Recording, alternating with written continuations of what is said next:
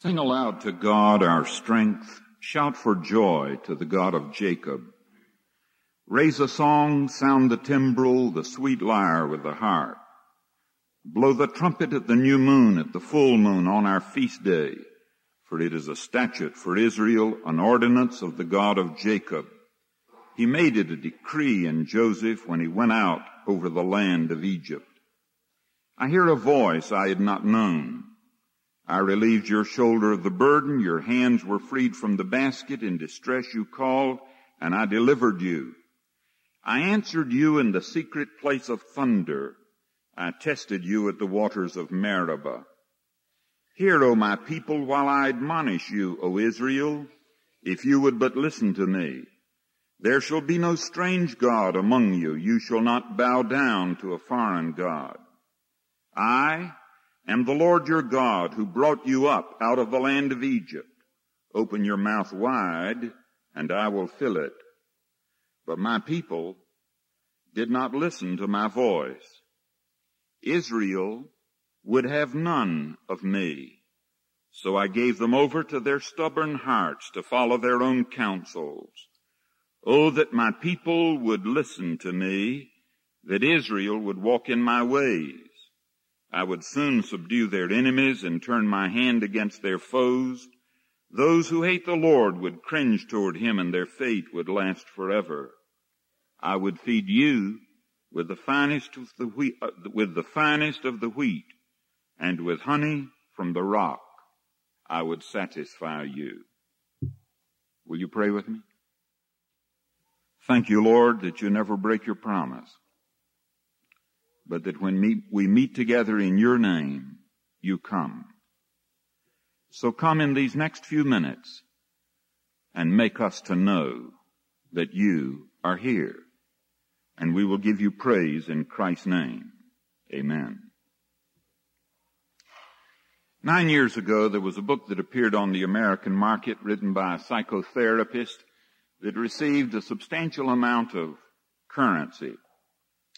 The man who wrote it was not a Christian, but in that volume was a case study which has intrigued me for the years since I read it, some 7-8 years ago. The young man who was involved was named Ted. At 30 years of age, he lived in a cabin out in the woods, in deep woods, as a hermit.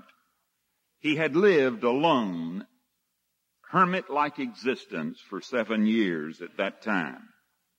He had few friends. None of them were close. He had not dated in 3 years.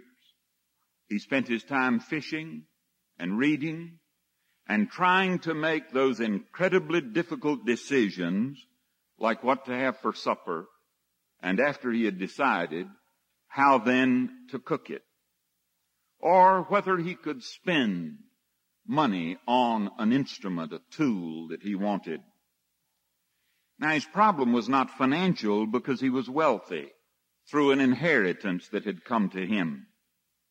It was not that he was not intelligent because he was brilliant. He himself knew that, and all who knew him knew it. But his problem was that he didn't have an interest in anything. Life was an insurmountable problem. Enthusiasm was something he knew nothing about. He had come from a home that was wealthy. His parents had been upper-class leaders in their community, but their marriage was a farce because they did not love each other, and they tolerated each other to keep the 3 boys together. He himself was the youngest, and he was the prey of 2 older and relatively vicious brothers. At 17, he had a love affair that moved him profoundly. He passionately loved the girl with whom he was going, and she ditched him. That next year, he went to college, and he spent the year trying to recuperate, and most of it he spent drunk. In spite of the fact that most of his freshman year was spent under the influence of alcohol, He was bright enough that his grades were good. During the course of his college career, he had several love affairs with other students and people whom he knew. Everyone seemed to be a bit worse than the previous one. During his junior year, one of his close friends was killed in an automobile accident. That affected him enough that he stopped drinking. But his problem was how to make a decision and what to do with his life. It was illustrated supremely when he came to his time for graduation. He had successfully passed all of his courses, had all of the credits necessary for graduation, except for one short thesis, and he couldn't decide what to write on. So while his classmates graduated, he rented a room in the city where the university was and spent 3 years writing a paper that could have been done by him easily in 30 days. Then he went to the woods for 7 years. It was at the end of the 7 years that he went to the psychotherapist. He had thought his problem was his sexuality, and so he had read Freud extensively. The psychotherapist, a Yale Ivy League graduate, said he had read much more of Freud than I had read. The psychotherapist noticed 3 things about him. One was that total lack of enthusiasm. Everything was blah. The second was that he was quite snobbish and opinionated and felt quite superior to many other people. But he was, thirdly, very secretive about himself and about his own inner life. And now he was face to face with a psychotherapist. He said it was 6 months before I found a single chink in his armor. But after 6 months, he said, he came in one day and he asked him how he was, and he said, oh, terrible. He said, I spent last night with a friend of mine, and he wanted me to listen to the soundtrack of Neil Diamond's Jonathan Livingston Seagull. He said, I cannot feature how people can be interested in such garbage, mucilaginous garbage.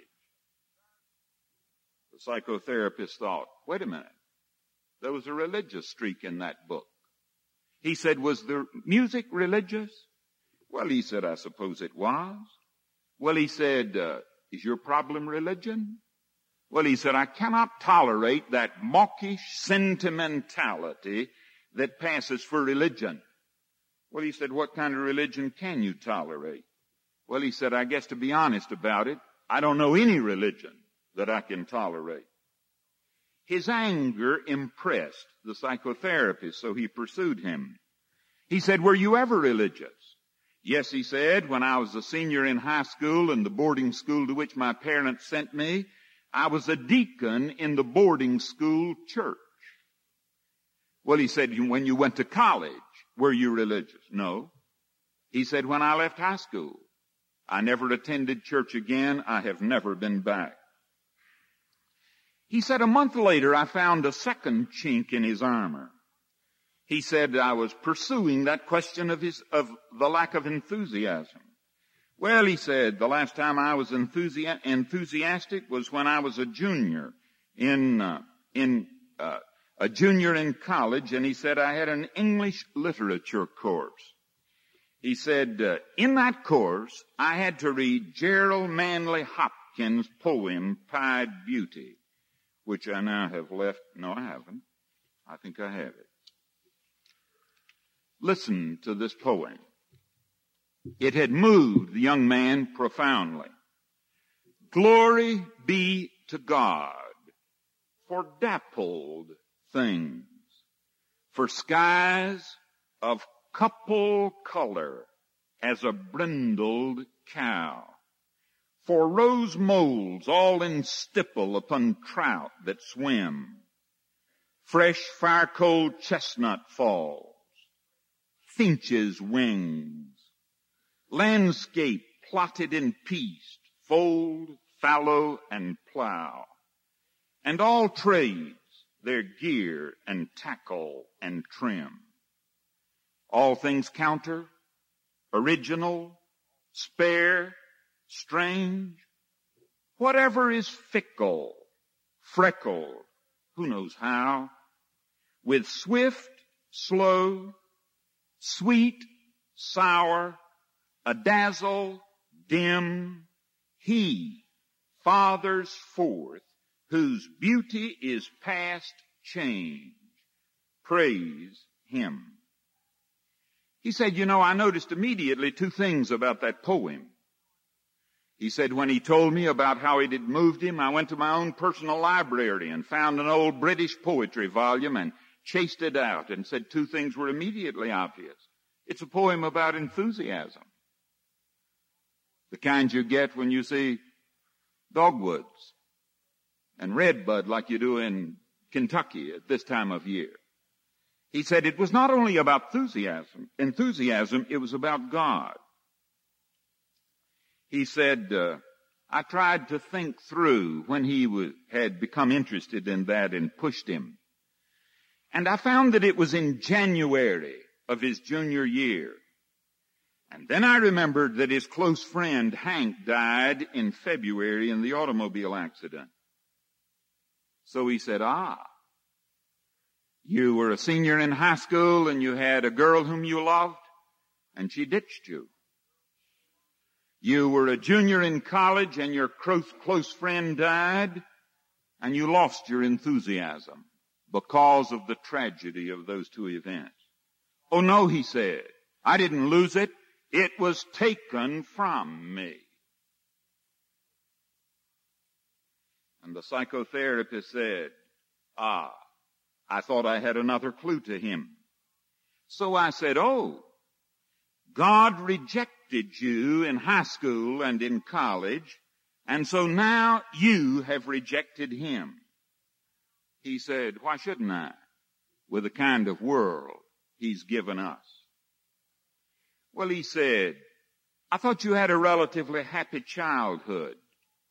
He said, happy childhood? With two brothers, like the brothers that I had that preyed on me until my parents sent me off to boarding school? He said, no, my childhood was an unmitigated horror. He said it was about 8 months after that when another break came. He said, he came in to see him one day and said to the psychotherapist, you accuse me of being secretive, not being open with you. Last night I was rummaging around and found a diary which I kept in my sophomore year in high school. I haven't even reread it to see what's there. I haven't censored it. Why don't you take it and read it and get a view of the unexpurgated me at 19? So he said, I took it and spent 2 evenings reading it. He said, to my surprise, he said, I found a story about a snowstorm. He was in a northern school. One Sunday he went for a long walk. He said, a tremendous snowstorm came and came quickly. And it was so intense that he said I had difficulty getting back. And so he said, for 3 hours I fought my way through the blackness in a snowstorm. And he said, when I got back, I found that experience had been exhilarating. He said, in the journal it said, quote, not unlike that I experienced last summer when I came so near to death. And the psychotherapist said, Ted, when did you come so near to death? Ted said, I've told you all that. And the psychotherapist said, no, you've never shared that with me. Oh, yes, he said, I'm sure I've shared it. But he said, I was used to that. Always when we got to anything crucial, he built his barriers. But I pursued him, and so he said he told me about, between his freshman and sophomore years, he was, during the summer, in Florida, and he was in a hurricane. So one night, in the midst of the hurricane, he went out on a long concrete pier, just to sort of challenge the elements. He said there was something exhilarating about that. He said perhaps I was suicidal, but he said I just wanted to be alone. And after all, what did I have to live for? So he said suddenly a massive wave swept across the pier and swept me out into the sea. And he said I was terrified.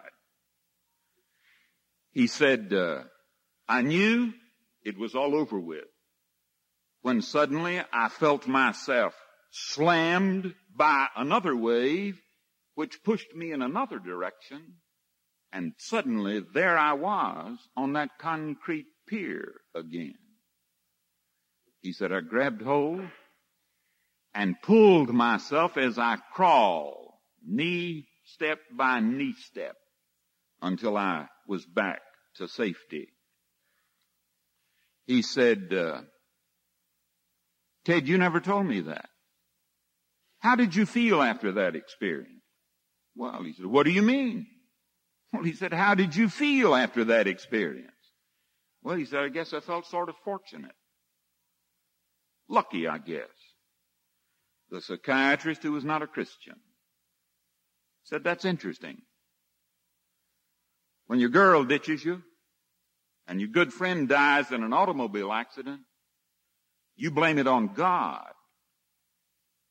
But when you have an experience like that some people would call miraculous, you shrug your shoulders and say, luck.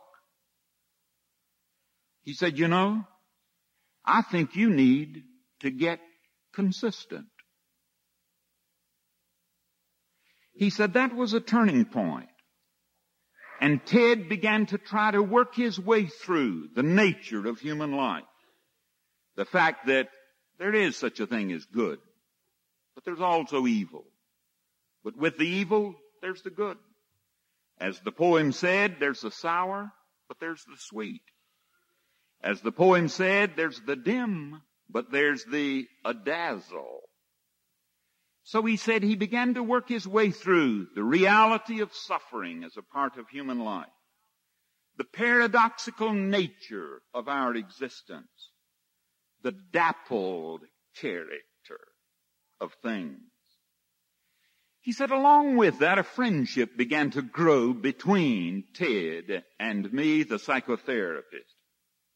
He said, I liked him. In fact, he said, I began to find I loved him. And he said he began to reciprocate. And as we began to enjoy each other, he began to open to me more. And he said, as he opened to me, he began to let that latent religious interest begin to surface. He actually began to read theology. And as he read that, he said, he listened to Jesus Christ Superstar. And actually went out and bought a copy of Jonathan Livingston Seagull. Now that wouldn't do much for me, but it was a move in the right direction and had right symbolism for him. He said one day, he came in and looked at me and said, well, he grinned a little and said, I've decided to go to graduate school. Well, he said, what are you going to study? Well, he said, I've reached the point in life, I don't have as much time as I once had. I ought to devote it to important things. So I'd like to give myself to the most important thing. I think I'll get a graduate degree in psychology.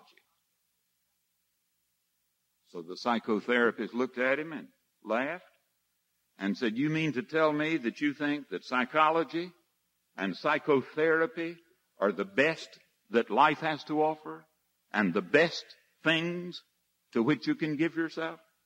Well, he said, no, I guess God's the best thing you could give yourself to. Well, he said, why don't you do that? If you really think he's the best thing. Oh, he said, man, I couldn't do that. He said, why couldn't you give yourself to God? Well, he said, how do you study God? Well, he said, there's schools where you study psychology and there's schools where you study theology. Oh my, he said, I couldn't do that. The psychotherapist pursued him. And he said, oh, if I did that, I'd have to be enthusiastic publicly about God. And I couldn't do that. Well, he said, why couldn't you be enthusiastic publicly about God? He said, man, you still don't understand me. You never had two brothers like I had. Every time I ever got enthusiastic about anything, they scoffed and laughed and made a sissy out of me as far as they were concerned. He said, well, you're not 10 years old anymore. And you're not the prey of your two brothers anymore. Why can't you do what you want to do? Well, he said, there's one more thing. And he said, what's that? He said, my parents, their way of controlling me was every time they found that I was interested in anything and enthusiastic about it, if I didn't do what they wanted me to do, they'd take it away from me. If they found I really wanted to go see my aunt, when they wanted to straighten me out, they'd forbid me. Or he said, if they found I really enjoyed my bow and arrow, they would take it away from me. He said, every time I've ever in my life gotten enthusiastic about anything, I have lost it. And he said, you know, I knew that day that we had come to the core of his neurosis. So he said we began to come to grips with that. And he decided he was no longer 10 and he could go to theological school. He said the day came when he gave me my last check. And he said, I looked down, and to my surprise, he did something on that check he'd never done before. Instead of signing it Ted, he signed it Theodore. And he said, I looked at it and said, oh, you signed it differently. Why? Oh, he said, man, I hoped you wouldn't notice that. He said, you see, when I was a kid, my aunt told me that Theodore meant a lover of God, and that I should be very proud of that name. Now, the young man's aunt was wrong about her Greek, because as you who have had Greek know, Theodore means a gift of God, but that's all right. He told his brothers proudly that his name meant a lover of God. And they said, Sissy, why don't you go kiss the altar and kiss the priest? And he said, I never told anybody again that my name was Theodore. But if I'm going to be who I am, and I am a lover of God, I will now sign my checks and all my places where I sign a signature, Theodore. He said, you know, I knew that he was ready for life. I was fascinated to think back when I read that story to where the word enthusiasm came from and what it means. Do you know what the word enthusiasm means? There are 3 Greek words behind it. The immediate root, enthusiasmos, which is the Greek word for enthusiasm or inspiration. There is a verb, enthusiazo, which means to make, a second Greek word, en theos. And en theos means to be full of God.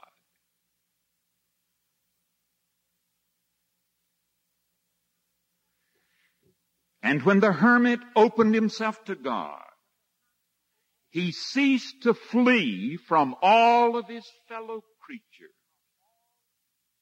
and turned from his bitterness and his hostility to seek a vocation where he could give himself to the best. and give himself for other people.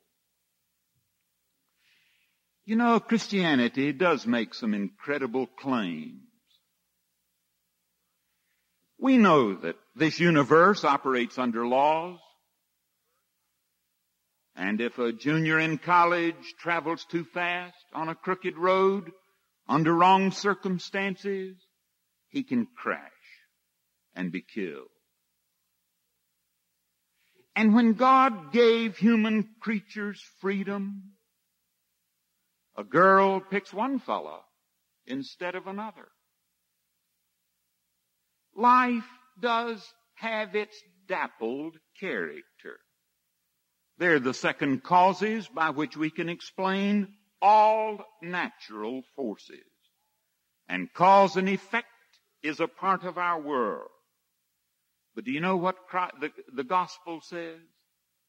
It says that behind all of those secondary elements, there is an ultimate.